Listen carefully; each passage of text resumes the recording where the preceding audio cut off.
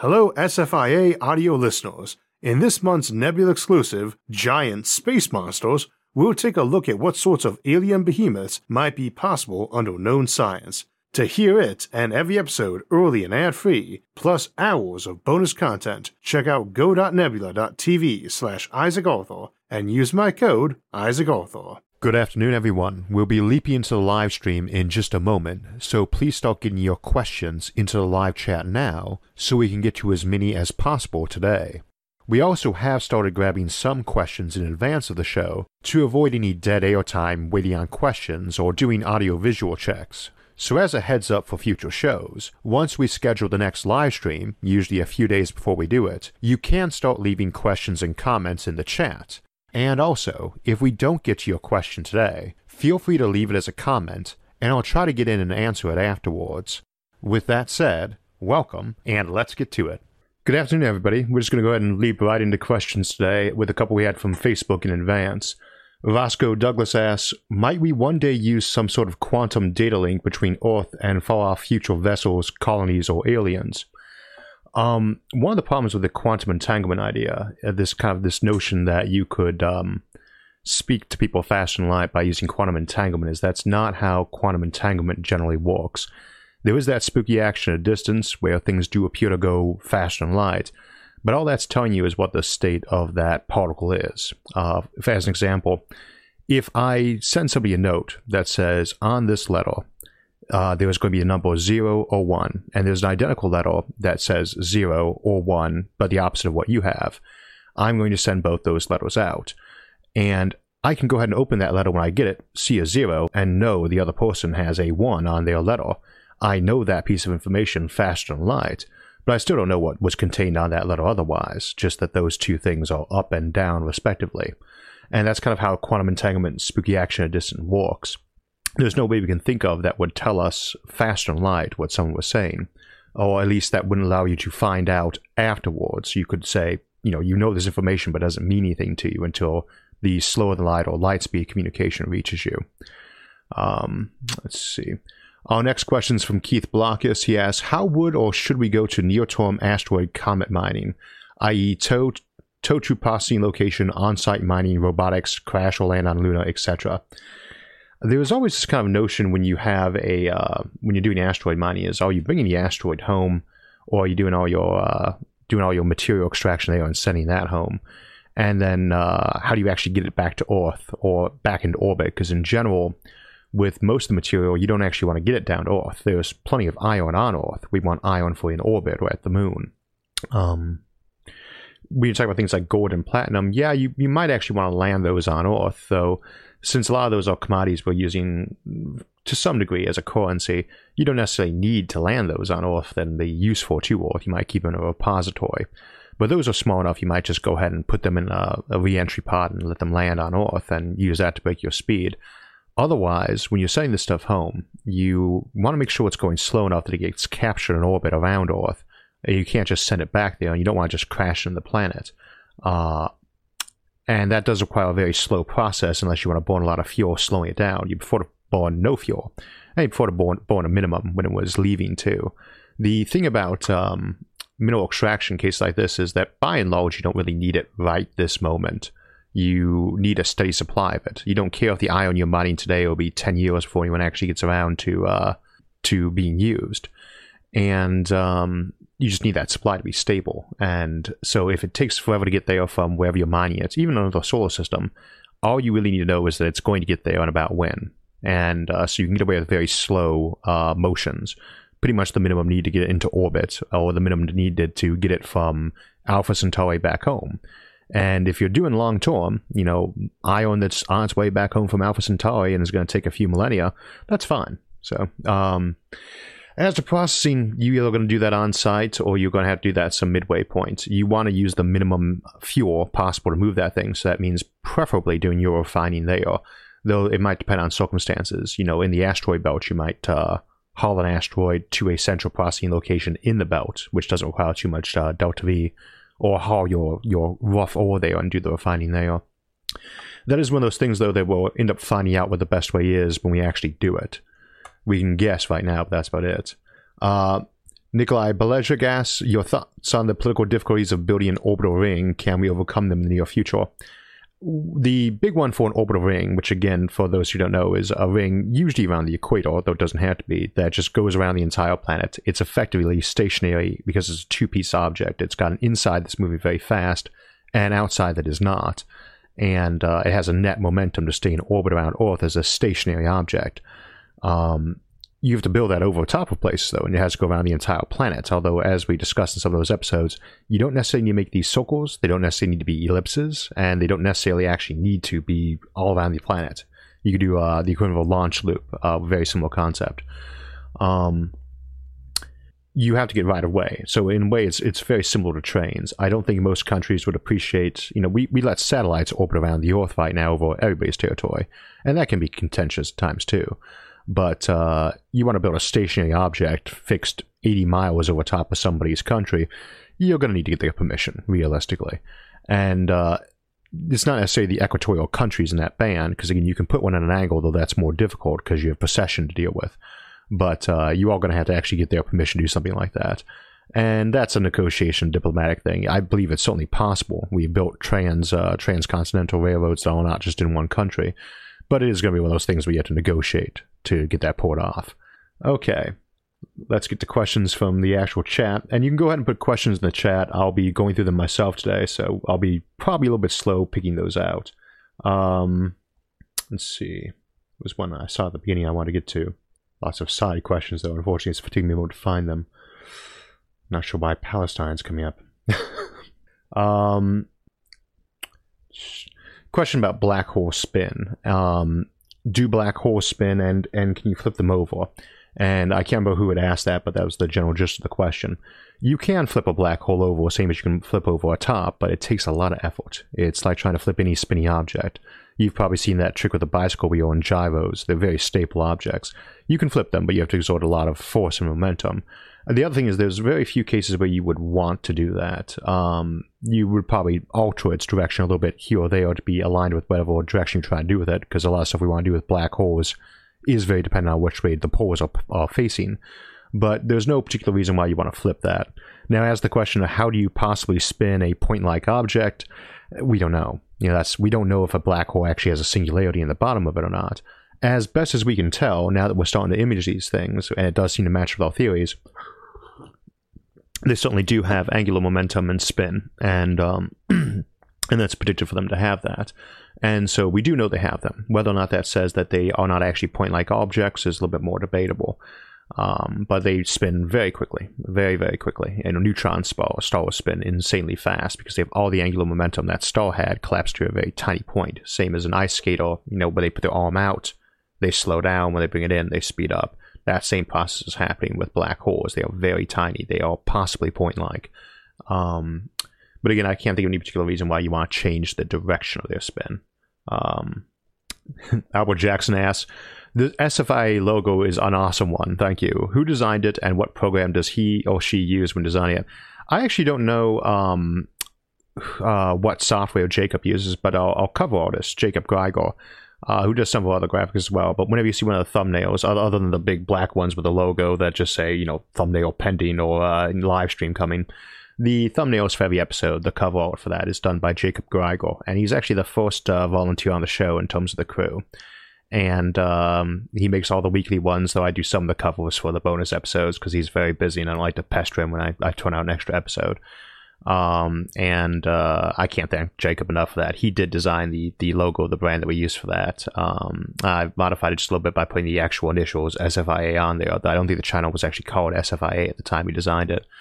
If anyone's ever noticed, the channel was just called Isaac Arthur. That's because it was my old Google account, same as anybody else's, and I used to upload random, home videos and stuff like that to that. Don't go looking for them. I deleted them all, but it just kind of mutated into a channel, and I've never wanted to change the official name. They offer you the option of like a vanity URL if you get to a certain size on YouTube, but it removes all of your comments that you've ever posted when you change the name of the channel. Not everybody's comments, but yours. And that would remove every reply that I put on to the show. And I do reply to a lot of the comments, and those are often explanations of something there or an error that was in the video. And to me, the vanity URL or changing the name of the show to SFIA or Science and Futurism with Isaac Arthur instead of just Isaac Arthur, isn't worth removing, those thousands of replies and comments I've made over the years. If they ever fix that, I'll probably get that changed. Commander Corman asks, have you ever thought about doing a Stellaris playthrough? No, it's a great game. It's obviously very popular, folks, though I don't play it too much myself. I'm a big Paradox Interactive fan, and I'm sure some of you have noticed we do use their music. Luca, speaking of like folks who are up on the show, Jacob does the covers, and Luca DeRosa has been doing a lot of the soundtracks for the episodes of late. And he actually did contact Paradox Interactive to see if we could use some of the music from Stellaris, and they had said yes. So, I think, I don't want to plug Paradox too much, but I do tend to play a lot of games by them, so they make very good strategy games. And I do love the soundtrack from Stellaris. So. Alright. But no, I wouldn't do a game walkthrough. That's its own niche. Stick to your own niche. And I know some folks do gaming and other shows too, but I wouldn't want to make live commentary while I was playing games because I would probably be cursing on a regular basis. Plus, I tend to play sandbox games anyway. You'll never see me in a multiplayer game for the most part. I just does not tend to be my thing. Next question. Sorry about that. It's taking a while for me to go through these today. By the way, happy birthday, Wisdom A1. Okay, Soldier of the Ark asks, with the new Barbaverse coming out soon, I actually did not know that. With the new Barbaverse book coming out soon about the search for Bendor, what is your theory as to what happened to him? Also, dang, you're looking good for a gun buddy. A gun buddy, by the way, is a name for folks who are in artillery, and if anyone was curious, I'm sure I've mentioned I was in artillery when I was in the army. I did not know a new Barbaverse book was coming out, which is kind of a horrible oversight because I know Dennis. I love his work, so I'm as excited as you are to hear a new one's coming out, which gives us another book of the month at some point. And I actually can't remember which one Bendor is off the top of my head. For those who are not familiar with the series, the Barbaverse series by Dennis E. Taylor is about a fellow who gets himself frozen and he gets resurrected as an uploaded mind, essentially. And he makes a lot of copies of himself to help explore the galaxy and settle the galaxy.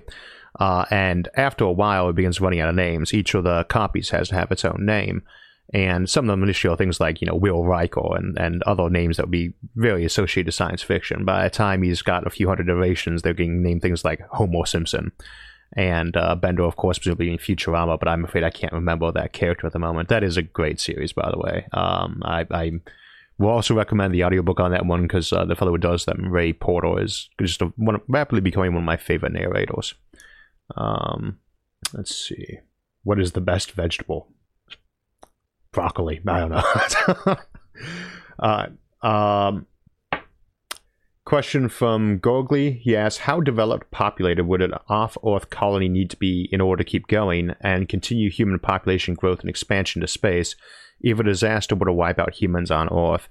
That's always a tricky question on these because it also comes into play when we're discussing things like how big does a colony need to be before it starts sending off daughter colonies of its own. You can send ships out at, say, 10% of light speed and rapidly colonize the whole galaxy in a million years. Obviously, a given value of relatively fast. But the assumption is, after a certain point, you're going to leapfrog to some degree. Earth is going to keep sending out colony ships even after the first, 100 or so light years have been colonized, because it can still send ships more easily than those daughter colonies can yet.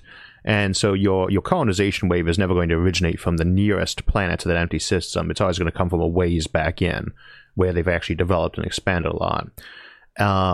When an interstellar colony, it almost has to be completely self-sufficient from day one. For an interplanetary colony, like one on Mars or the Moon, it does not.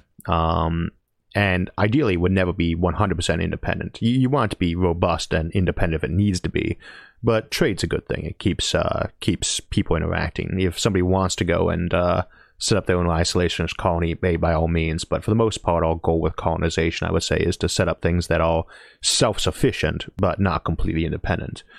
And how much you need population-wise or development-wise is always going to be really based on technology.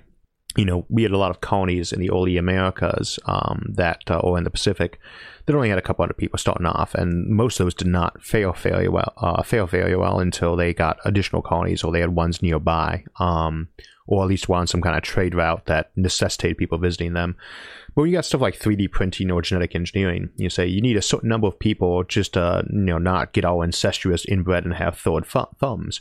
But you don't actually need that if you got enough technology, because you just edit out those problems, or print some DNA from the archive, or use frozen embryo and sperm from donors back on Earth, and have a big bank of those you can draw on. The same applies for a lot of industrial things.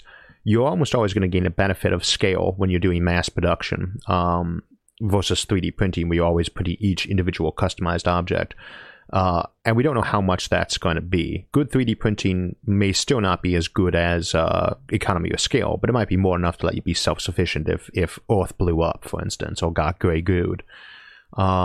It's worth noting, though, and we do have an episode coming out on that very shortly, threats to interplanetary civilizations, or that is this week's episode coming out, isn't it? One of the things we get as a draw away from that is that there really are not a lot of things that can destroy a technological civilization that aren't going to splash over.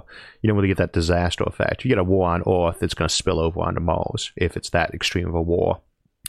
Let's see. But it's a good question. I'm afraid there's not really going to be a good answer to that, because it's so dependent on technology. All right. True Nate asked, dark matter is just the aether hypothesis. Changed my mind. Dark matter came out actually not that long after we'd blown a hole in aether. Zwicky first noted it fairly conclusively in the 1930s. Reasons for people doubting dark matter are honestly kind of thin at this point in time. Doubting any particular type of what it happens to be, yeah, until it's in a lab, that's fair enough. But you have missing mass, and almost every alternative version people have produced has missing mass. We never proved ether didn't exist, incidentally. The Michelson-Morley experiments proved that we didn't need it, and we didn't have any way to detect it. So for all practical purposes, it may as well not exist.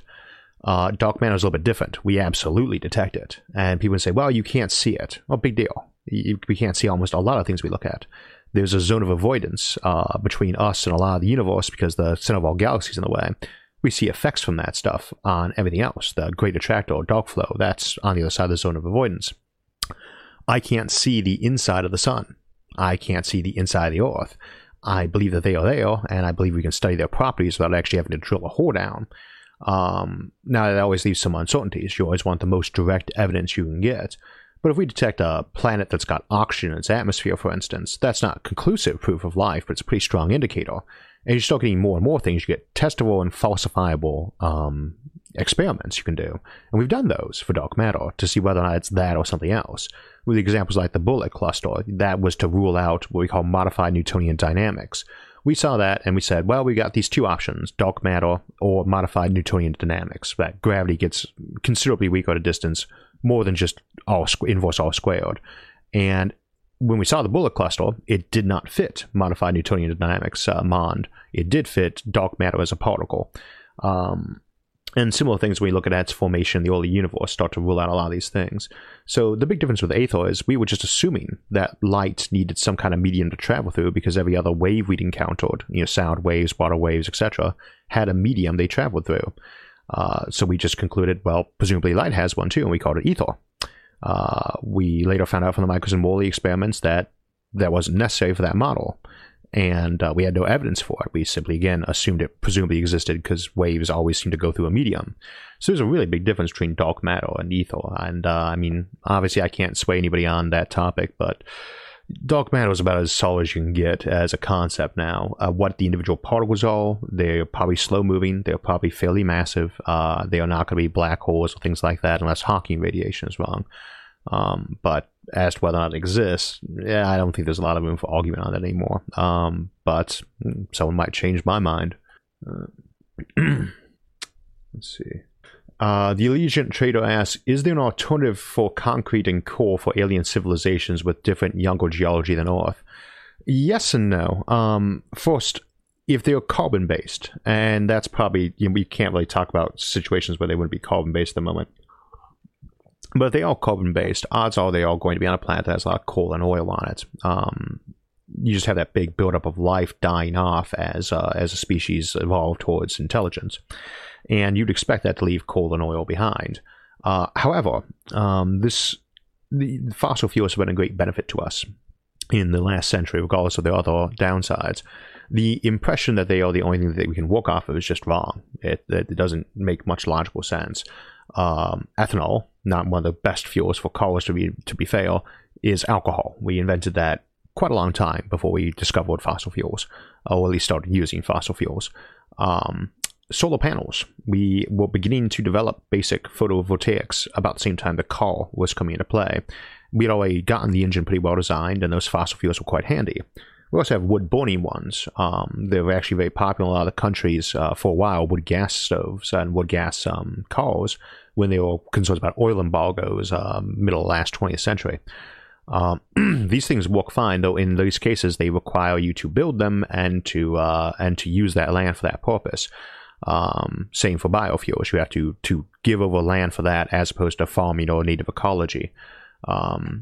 Solar panels, we'd probably have developed them a lot faster if we'd gotten the electricity going with Edison, but the car hadn't taken off or engines hadn't taken off. Nuclear power started getting discovered very soon thereafter too, and that will cover all your electricity, and we do know how to make batteries.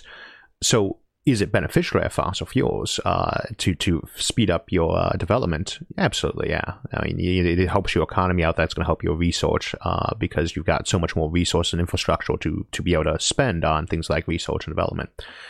Is it necessary? No. There's an implied timer on civilizations using fossil fuels, that they're going to run out of this fuel or wreck the ecology in the process of using it. And when you have that implied timer, then you do need to get this stuff done in a certain amount of time. If you're using something like ethanol or nuclear or solar, these are kind of eternal power supplies to some degree. Yeah, you can run out of fissile materials, but there's quite a lot of them out there, especially now we have new processing methods. And so there's no timer. There's no running out of it or ecological wreckage to worry about. So if it takes you an extra few centuries to develop because you're using these instead of getting the big boost from fossil fuels, then does it matter? I mean, you don't have a timer on you. It took us thousands of years to go from basic pottery to use of steel. If it had taken an extra few centuries, we wouldn't be around right now, but something else would be, and it would be a few centuries delayed. And a few centuries is just nothing on these kind of timelines, and is only really relevant if you have that kind of built-in timer on your civilization where you're going to run out of this thing. So if you didn't have it in the first place, that time was not even in play. Let's see. Thank you, Andrew. Matt Campbell asks, what is your favorite dinosaur? Hi, Matt. I will go with the T-Rex just because I think they're particularly cool. I was actually with the tie on. I was thinking, somebody says, well, you don't ride horses much today. No, I don't really like to ride horses. And, I don't think of myself as a rural person because it's at least half a mile to get the nearest horse ranch from where I'm at. I live in a village, very, very populous and dense, all 1,200 of us. So I'm not going to ride. I'm not going to try to bring a horse around. I don't really like to wear hats, but I could ride a dinosaur. So if they get dinosaurs in play, I could wear them, and I would feel okay wearing my bolo tie. So, yeah, T-Rex. Castro asks, what traits that humans have do you think are unique or rare among all plausible life in the universe? For all plausible life, without the implied rider that's intelligent life, I would say abstract thought, communication capability. We talk about animals talking to each other, and they do communicate, but they do not have a language. There's an inbuilt thing of instinctual body language combined with a little bit of localized learning between that one and anyone who's been around for a long time. We have abstract concepting and rationalizing. There are 7 billion of us with this tale, 7.6 billion of us with this, and maybe 100 billion before us who have had that trait. And that is less than there are a number of stars in this galaxy alone. So it's a pretty rare trait. For life in general, though, we have this problem. We follow the mediocrity principle, the Copernican principle most of the time in science. And we were talking about that with our collaboration with Jade last weekend. That you have the alternative, the anthropic principle, but under mediocrity, under Copernican principle, you assume that you're normal. So we can't really assume any trait of humans is abnormal for other intelligent civilizations. But it could be that it is really abnormal. Humans are the only abstract concept thinking group amongst our various species, many of whom have very large brains. And many of them have had those large brains, at least as long as we've had ours. Elephants, raccoons, dolphins, these did not pop up just a million years ago. And that being about when we started getting these alterations to our brain, 1 million, 2 million years ago, whatever it was, and ongoing since then. So we don't know that, that's a mediocre thing, that's a normal outcome of evolution, even of creatures that have relatively large brains. And I think, though, that we do have to assume that those are relatively mediocre for advanced civilizations, because they do need that curiosity, that conceptualizing. And I would not expect curiosity or socialization to be abnormal traits to develop in evolution, certainly not for technologically advanced civilizations. It'd be kind of hard to get it otherwise, but I suspect we will find out humanity is fairly unique compared to other intelligent species if we meet any, but in what ways, it's hard to say. You look at a list of mediocre examples of things, of planets, almost everyone's going to have some relatively unique trait, same as with people. I don't think of myself as normal. I'm a unique person, but I treat myself as mediocre in any given traits until I've met a bunch of other people who have that trait to some degree or another and see how do I average out against them. And we kind of have to do that in the sciences. Unless you want to follow the anthropic principle, which is a lot harder to test, obviously, though not necessarily less valid. It's a way of guessing when we don't know much. Cody Mary Hansen asks, is it possible that we are creating dark matter by the amount of information we are producing, making the universe event horizon artificially larger, storing on the event horizon? No, I would actually guess you were probably thinking about dark energy there, because that has been proposed as that it might be some kind of entropic effect of the universe. Problem with dark matter is that we can look back at the early universe and we can see the dark matter in play. We can't see it in its direct sense. We see gravity pulling on those objects. But we can look back at the various stages of the universe at different ages, and we do not see an increase in dark matter. It's been there in the same amount since the beginning of the universe. So it would not be a byproduct of any aspect of the age of the universe. Dark energy, on the other hand, is something that's been increasing over time. And that could in some way be tied into, the process of entropy or expansion in this universe. I mean, obviously it is tied into expansion, but we don't know how yet, and you've got to be really careful to speculate on things like that. Hopefully we'll know more about dark energy in the near future, but, near future might be a couple of centuries for all we know. It's a new problem. I remember when I was senior in college going to a colloquium where other people was first suggesting that. And I wish I paid more attention to quite a few of the colloquiums I went to in my senior year. Let's see. Hydrogen Cyanide asks, how plausible is an O'Neill cylinder within this century? I should probably point out that when we talk about O'Neill cylinders on the show, we're almost always talking about the biggest ones he suggested, the Island 3 or 4.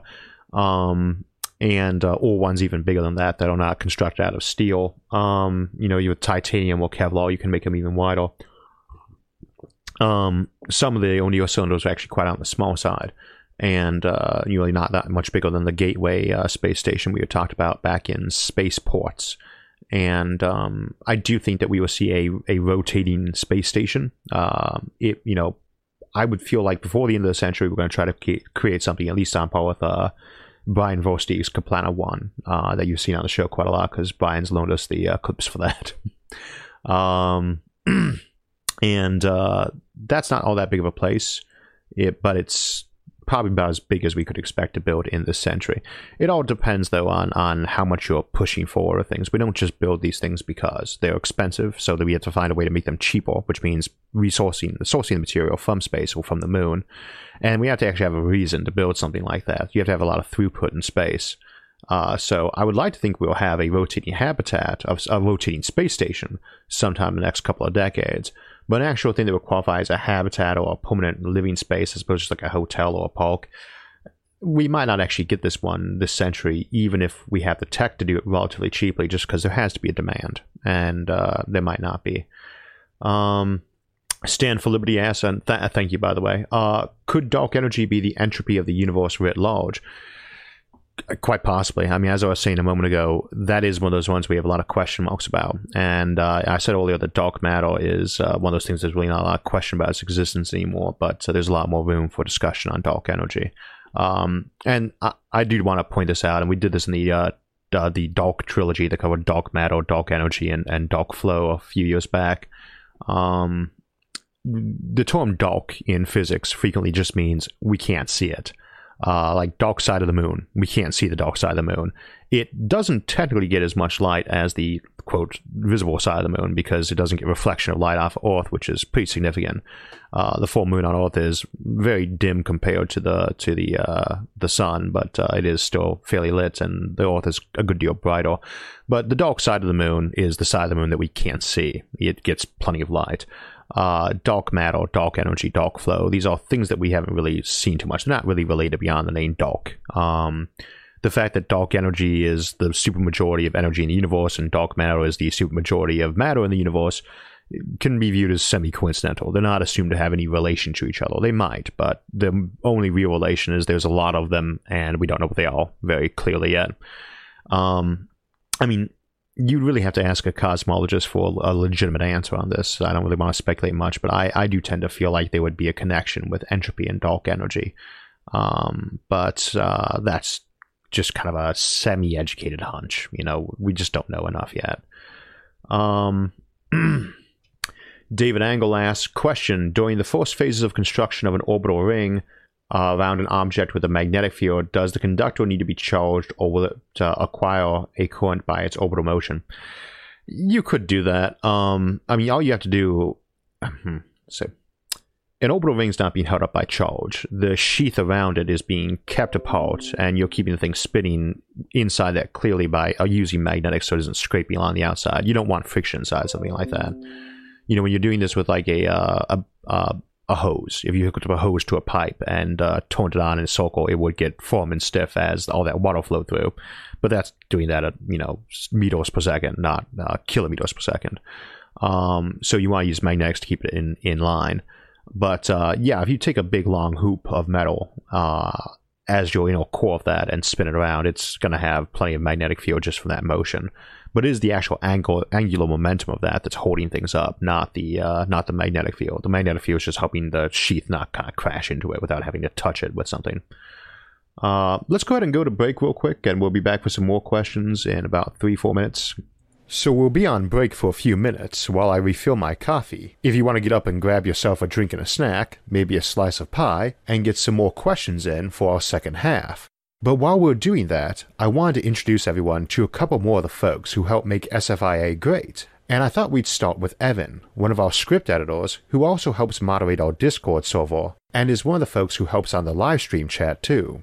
Hey all, my name's Evan Schulteis. I'm a degreed chemist, and I'm one of the members of the production team here at SFIA. I'm mostly involved in our discussion meetings and editing, where I advise on nanomaterials like graphene and on energy.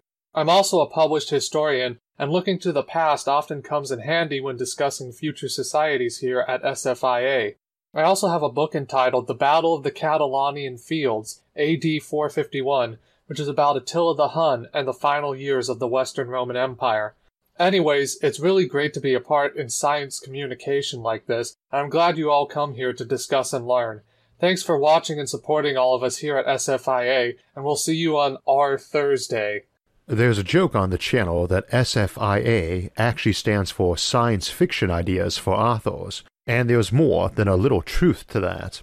And I have to say, one of the cool parts of running the show is getting to meet so many authors, and many of them lend their skills to helping on the scripts, like Evan or Jerry, who I'm pleased to introduce you to today. Hi everybody, I'm Jerry Gurn, one of the channel script editors, more recently a script co-writer.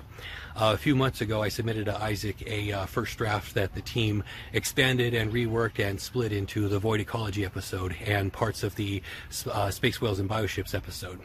And as Isaac mentioned on the Void Ecology video, I also wrote a companion piece, a short story called Momentum, about creatures that live in the ring of a mega Saturn type planet and the creatures they share that environment with and the perils that they face there. And then Isaac convinced me to record Momentum and post it on YouTube. So to my surprise, I now have a YouTube channel, Jerry Stories. And I want to thank everybody who already checked out Momentum. It's not very often that you work really hard on something and then you get to spend a day reading hundreds of people effuse about how good it came out and how much they enjoyed it. So really appreciate that. That was a delightful day. So my channel is Jerry's Stories. If you would rather read than listen, you can look at my name on Amazon and you'll find Purple Dreams, the anthology in which Momentum appears, and also my medieval horror fantasy novel No Moon to Pray To, which you'll also enjoy. And thanks again to everybody, especially Isaac, and back to Isaac. Thanks, Jerry, and thank you, Evan, and everybody else on the team who sacrifices their free time to help make this show great. That includes all of our 4 mods and admins, too, many of whom are taking out time this Sunday afternoon to help moderate our chat here and relay me questions folks are asking. So for their sake, please try to keep polite and respectful in the chat, and try to keep the questions in a clean, easy format so they don't need to reformat or type them before relaying them to me. I should note, too, they are much more likely to pass a question on to me if they don't have to work hard to do it. And now, back to... Okay, and we're back. Next question from Jared Klatt. So the K level of civilizations are immense in their scope. What's the likelihood of us getting to K1 before some sort of extinction event happening? Just going over what K means in this case. K1, K2, K3, Kardashev scale. Most of you guys are already familiar with that, but if you're new, the Kardashev scale was proposed by a fellow named Kardashev, and it was kind of looking at how you'd locate civilizations astronomically. So K1 is when you're using all the energy that would hit a planet. K2 is when you're using all the energy up of a star. And K3 is when you're using all the energy of a galaxy. And these are not good measurements for civilizations, nor is there a K4 or K5. Actually, on our Facebook forum, we have a long-standing ban on discussing K4 or K5 civilizations, just because people kept using it as kind of a, what would you do if you were K10? Although I would usually treat a K4 as being either a colonize the entire supercluster or colonize the entire observable universe, their Hubble volume anyway. The thing about a K1 civilization is you could actually make the argument that we're pretty much one right now, because we only generate a very tiny fraction of that as electrical power that we use, but we get all of our crops, all of our nutrients and things like that from the full ecology of the planet. And of course you could argue that our civilization then has pretty much always been K1, so it gets a bit debatable. The thing about a K1 civilization when you're using it is how much power they get, which is about 2 times 10 to the 17th watts of power. Don't quote me on that. The equivalent of about, what would that be, 200 million billion watts. You have a lot of power there compared to what we have now, which is only in like the terawatt region. And you can get a lot of stuff done like that. It's assumed that you have all these industries that are running on that you have all these spaceships and other things that are running on that. And it starts to get really hard to actually have a disaster of the kind that folks are thinking of at that point. Just because if you are K1, a fully colonized planet like that, an Ecumenopolis, as we sometimes call that, you're not that in a vacuum. You've got a big swarm of planets. The moon is fully colonized at that point in time, so are most of the other planets of the solar system. You're going to have thousands of asteroid bases. So once you've actually gotten to K1 state, you're pretty much done. Same for, in terms of being threatened in a sort of natural disaster way. Kind of the same thing applies for K2s. You can build a Dyson swarm a lot faster than they tend to be shown in fiction, where it's like after you've colonized endless millions of worlds and have a galactic empire, now you get around doing a Dyson sphere. In point of fact, you're probably going to have a Dyson swarm fully developed inside of 4,000 or 5,000 years AD tops, I would tend to think. And by then you would have colonies, though, around almost everything within a few hundred light years, because just when you start getting access to that kind of power, and you can access that power in a Dyson swarm a lot easier than building habitats, because all you have to do is make really tiny solar panels, thin things, or mirrors, and that's more enough to push spaceships up to interstellar speeds. It's slowing them back down is a little bit harder, but see our episode on Exodus fleets in the Generation Ship series for details. But you don't have a K1 by itself, or a K2 by itself, or a K3 by itself. Before you fully colonized your galaxy in total Dysoning, you've probably launched to Andromeda or other places too. So again, Kardashev scale is mostly about being able to spot these things. As to a disaster hitting a K1, it would almost have to be a artificial one. And again, that's the topic of this week's episode, threats to interplanetary civilizations, interstellar civilizations. Grawa asks, will you do an episode on strange materials like you said in the episode Metamaterials? Yes, because exotic materials is actually one of the things that I want to pull, and I've been meeting around to do that episode for a while. And the delay on that has been more, sometimes with episodes we've been planning to do them for a long time, but I'm never sure if I want to do them as one episode or multiple episodes, and then how to break them up. Quite a lot of times when I started writing up an episode, it actually turns into a series. The Black Hole trilogy we did recently, which is actually a quartet, because Fleet of Stars is kind of part of that too. That was going to be just one episode, colonizing black holes, but it seemed like we needed to redo the black hole spaceship materials a little bit, and it seemed like we should talk about many other aspects. So instead of being one episode that would have been like 2 hours long, it became basically 4 episodes. Same question when folks ask me why we don't do any more like 70-minute videos, although we've only done 2 like that in the first place, the Fermi Paradox Compendium and its predecessor, Fermi Paradox Solutions. Doing really long episodes like that, besides the fact that kind of burns you out a little bit if you try and do these things on a weekly basis, it's almost always better to split into 2. So typically when an episode starts getting to be like 35, 40 minutes long in terms of what the script looks like, that's when I start thinking about breaking it up into another episode. Because there's almost always more to talk about. Mark Zimmerman asks, what is the best estimate of how long it would take to terraform Venus? That actually, we were brainstorming that topic yesterday for Winter on Venus, one of our episodes for end of September, early October, so I'll be writing that episode later this week. Using the Birch method for solar sails in front of Venus to cool it down, by itself, that takes a couple of centuries to get it cooled down. At that point in time, then you begin your terraforming work. And how long it takes to terraform things, we'll look at that in springtime on Mars. But you're almost always going to be looking at many centuries. You can only do it so fast, even with something like nanotechnology and universal assemblers, because if you try to do it much faster, and those will let you do a lot faster, but you have to get power down to them. They produce waste heat. They are going to melt that planet if you try to do it too fast. You're never going to drop gray goo on a planet and turn it into a nice green ball that everyone can live on with forests and trees in minutes or days. It's going to take you decades, even then, at the best case scenario. Otherwise, the amount of heat being used is going to melt that planet, at least whatever you're trying to build there, including your robots. Gunmundur Ingi, I'm sure I'm mispronouncing that.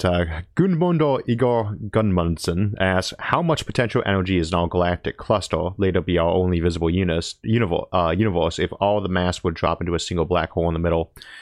I would have to actually sit down and work out how many joules that was, or kilograms, but there's around 1 trillion solar masses in our galaxy, and I think that the cluster itself has less than 10 times that, so loose figure 10 trillion solar masses. And I guess it's 10 to 30, 2 times 10 to 30 kilograms, so 10 to 39, 10 to 37, about 10 to 50 joules, plus or minus an order of magnitude. But in black hole wise, because that event horizon is linear to mass, if it's got 10 trillion times the mass of the sun, which would normally be about 3 kilometers in diameter for the black hole, I think that's about that, then it would be 10 trillion times that, 30 trillion kilometers, which I believe would be, that would be 3 light years in diameter? Somebody would have to want to check that, so don't quote me on that one. Let's see. Next question. Joe Dunn asks, what are the chances that we live in a simulation a la the Matrix or similar? I feel it will be entirely impossible or 100% certain. Our odds of living in a simulation I always quote as being 33%. And there's a very simple reason I always say 33%. I think we discussed that recently in the anthropic principle. The principle of indifference tells us that when we have plausible options, it's a lot like the mediocrity principle. It's one of these things you use when you really don't know much. If you know what your plausible options are, but you don't really know how they relate to each other, like I know many people like Coke and many people like Pepsi, so I'm going to assume it's 50-50 until I have evidence to indicate otherwise. You've got 3 options for simulation. Either one, you just can't do it. Either they die off, or it's just turns out to be impossible to simulate people that accurately. That's option 1. Option 2 is that you can do it, but you really don't like to simulate people much. And option 3 is that you do it and you can do it and you do it all the time. So each of those is basically a 33% option. And then a little bit off the top on that one, because even if you're simulating millions of universes, there is still one real one and you have a chance of being in that. So just a little under a third. But then again, you have to ask, how realistic is that? And I'd say for the first one, I don't think that it's very plausible anymore to say that you can't simulate a universe. I don't think we go, or simulate a world anyway, simulate a human mind, because technically simulation hypothesis only requires you simulate one human mind, and realistically enough, in the surroundings that they believe it's real. But I do believe that's technically feasible, and I can't imagine a particular reason why we go extinct before that. Although the alternative on that would be that you go in that second one, you can do it, but you don't particularly want to. You know, if Skynet takes to the world, he can do the simulation, but he has no motivation to simulate us as an ancestral simulation. But you have other ones too. When we looked at that in, I want to say, Reality and Simulation, the post-scarcity series, one of the things we point out is that most of your reasons for simulating people don't really hold up to inspection, because there's always an energy cost and a heat cost to getting rid of that energy. And I don't need extreme realism for a fantasy simulation or a historical simulation, or even modeling things for data and research. You don't really need to simulate an entire planet with that degree of accuracy. The reasons why you kind of might is if you're high-tech civilization and all your kids are being born to a post-scarcity universe, and they're turning into lazy trolls, so you instead raise them in a relatively advanced period, but not one so advanced from the past that they would just assume they were in a simulation. And that, to me, I feel like that second category, that you have the ability to do it, but you really don't do it much, is probably going to turn out to be the most likely one. I do not think we're in a simulation, but as I point out to people, the bigger question is not, are we in a simulation, but does it actually matter? We've always assumed that there are higher levels of reality in all known mythologies throughout history, and it didn't make us less real in this one. Let's see. Next question. Oh, Dysentery Joe asks, you guys have the strangest names. I know I've pointed that out before, but question, Isaac, big fan of the channel. What MOS were you? Former 95 Bravo, 31 Bravo here. And I'm going to have to apologize, I don't actually remember what 31 Bravo is. I'm thinking comms, but I don't think that's it. MOS, Military Occupation School? I can't remember what the S is for. Anyway, it's your job in the military, and there's a whole bunch of those. Mine was 13 Bravo. I was a sergeant with Bravo 23FA, and then that was my main unit. Obviously, you get switched around over the times. And that was in Gießen, Germany, by the way, that we were mostly stationed out of, other than our deployment to Iraq for 14 months. Gießen's a great place. It's a little bit north of Frankfurt. But 13 Bravo, and that is artillery, although I actually spent a lot more of our time doing, I would hate to say, we did a lot of infantry work by over there, because you don't really need very large cannons when you're occupying a country. And they found out that I was decent at paperwork and computer stuff, so I tend to end up doing a lot of our admin work too, as well as a lot of our training and technical stuff on all of our equipment. When the war got started, or wars, if you would, there was a lot of new equipment. We were calling it RFI, Rapid Field Issue. New equipment that had been designed but really hadn't been thoroughly tested and trained on. And so it had been tested, but not really for enough spectrum to rapidly train people in. And I usually got stuck, both for my own company, we call them batteries and artillery, but company, and a lot of the other folks in all battalions and the others, helping out the training of a lot of that equipment, because it was kind of new and technical. But the actual MOS was 13 Bravo. Let's see. Next question. Starbucky asks, Isaac, are you an Earthling, Martian, or Beltor, and are you looking forward to the next season of The Expanse? I am looking forward to, I was very happy to hear that The Expanse had been uncancelled and that Amazon had picked it up. And yeah, it's a great show. The book series is pretty good too. The book series is quite good. I've been trying not to read ahead of it though, because with like Game of Thrones, I found that it was more fun to be startled. I actually liked the last few seasons of Game of Thrones, even though a lot of folks felt that it kind of gone downhill, to which I agree in some ways. But because I had not already read the books, it was a bit of a surprise to me. And even with The Expanse, they've started diverging a bit from the TV show, from the book show, almost right from the get-go. But I don't want to read ahead in there, because I'm sure they're going to borrow some more material from it. But I'd say in terms of factions I tend to favor, I actually think they're almost all really stupid, especially in the TV show, in terms of the factions. Earth should not be, Earth has a population like 30 billion there, and it's shown as being a bit of a dystopia. That doesn't make sense to me when you have spaceships going around. The same thing with like the belt, they're low on water. There's no reason to ever be low on water when you have fusion power. It's kind of an absurdity. especially the way we see them using it, where they run from point A to point B with the engines on full power. And that comes up, I mean, a lot of good fictions like that. If you look at Frank Herbert's Dune, they have cheap interstellar space travel and levitation capability with their suspensor fields.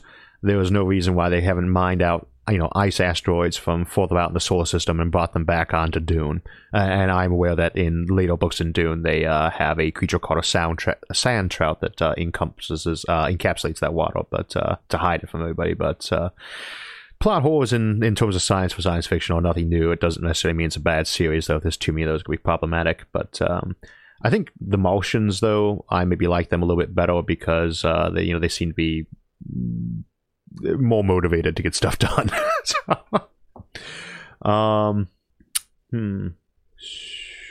Thank you, Congo Red.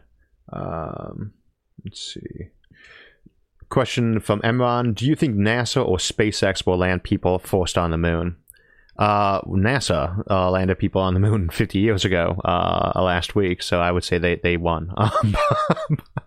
But they've got a bit of a head start. They've run it 6 times. If the question is when will NASA next land people on the moon, or will it be SpaceX, that's kind of hard to say. I think if SpaceX starts having a mission really in place that looks like it could do something on the moon, it's going to have at least one country who wants to tag along for that. It might be NASA, it might be, the EU, the ESA might do it, or ESA, maybe Japan, who knows, China. There's so many options there, but I would not imagine the first trip back to the moon will be a commercial one, just because it's so much preferable to get that big check from one of the governments to let them bring their own astronauts and crew along instead. Because it's not likely to be a profitable mission initially, but we actually had a survey on that on the Facebook forum about when should we next go back to the moon, and I was pleasantly surprised that most people did select one of the options that we shouldn't bother going back with a manned mission until we're ready to set up a permanent base or ready to do industrial usages of it, until there's actually another point, not just to plant a flag and collect some rocks. Although those rocks were actually very handy. Let's see.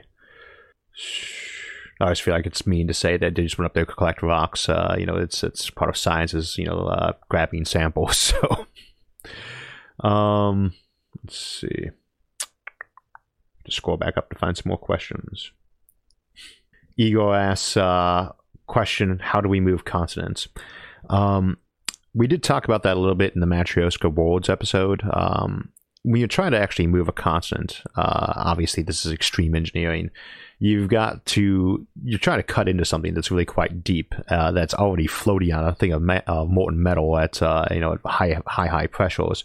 So what you'd probably do if you actually wanted to move a continent up, if you're just trying to lift it up, is just kind of dig down in there, create a layer or a net and a mesh underneath it, and then lift. And you could actually do that with a very large pair of orbital rings, just kind of lift it up there.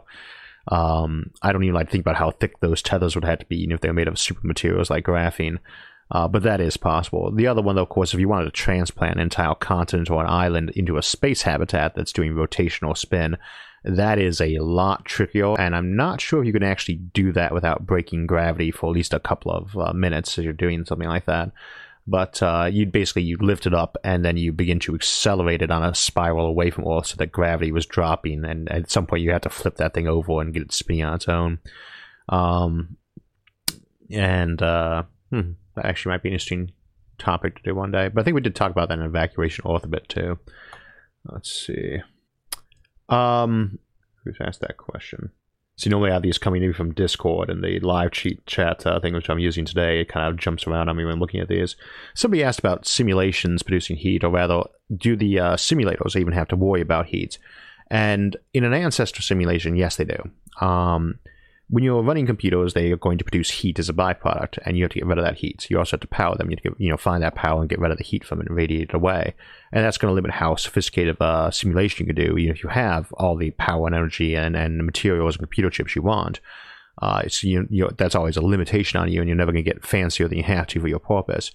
In a simulation, you do not have the same physical laws necessarily as you do in the simulating universe.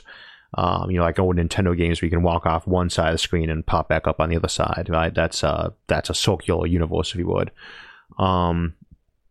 In an ancestor simulation, though, which is what the simulation hypothesis is specifically about, it's not whether or not we live in a simulation, it's about whether we live in an ancestor simulation, a previous incarnation of that simulation that's been, either is exactly identical to how it happened in history or is pretty close to it. In those, you're not going to have big physical law changes. You can do a simulation of a universe where there's no entry, for instance. We could do something like that. Or we could do one where you only had 2 dimensions, for instance, or 4 dimensions. But it wouldn't be an ancestor simulation. You're not going to have anything like, if you're trying to simulate your own past for whatever reason, or something very close to your own past, you can't go changing around physical laws all that much. Things are going to really screw up in your simulation. So for the simulation hypothesis specifically, because it is ancestor simulations, there would be entropy in play in the simulating universe. And keep in mind, that is one of the bases for why it's assumed that you're much more likely to be in a fake simulation in the simulation hypothesis, is the idea that you are basically colonizing by creating simulations. You create millions and millions and millions of simulations, and there's so many of them that you're more likely to be in one of those than the real world. If you're just running a physical simulation of how things work at the speed of light's 10% higher or lower in a simulation, then why are you making a billion of them? That's not going to really make sense. So you don't have that huge pool of probability that you're in a fake one. No asks, is Isaac from Wyoming? No, I'm from Ohio. I'm still wearing a bolo tie, although I was actually born in California. Let's see. We've got time for a couple more questions before we finish out for the day. So let me see if I can find a good one. Abu Diogene asks, in the Space Wars episodes, you often reference how our descendants might create it. Often you express life extension. Why did you choose to say you would do this after our generation? I'm not sure I understand that question, unfortunately. With life extension, as well as bioengineering, it's a point that Aubrey de Grey makes a lot, that I'm quite fond of repeating.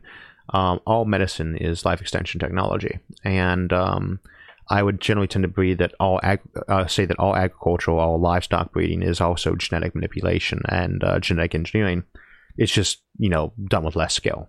And I think that one of the reasons why you would tend to want to do things like the space whale, and obviously for limited value of space whale, one of the reasons why you're doing that is that when you're creating ecosystems, when you're creating really complex systems, one way or another it's going to act in an organic fashion. And it's not very commonly mentioned, but I think we did bring it up in Cyborgs.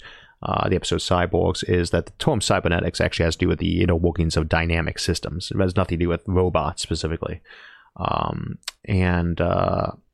With any of these systems, we start creating them, whether you're keeping them machines or AI or bioengineered things or whichever it is, these are effectively going to become an ecosystem. And so it's not so much saying how we're going to do it, that we're going to create carbon-based life in space. It's more the acknowledgement that after a long enough period of time of these things growing in complexity, scope, and usage and hanging around for many centuries, you're going to have an ecosystem that develops. All right, let's find one last question. Ryan Baker asks, how far away are we as a species from mind uploading, and how do you think it will be received at first? I don't think we're actually all that far away from mind uploading. It's not something I expect in this generation, though. The trick is that mind uploading is not actually as useful for most people as you tend to think. Most of us do not really want to make an extra copy of ourselves that's going hanging around.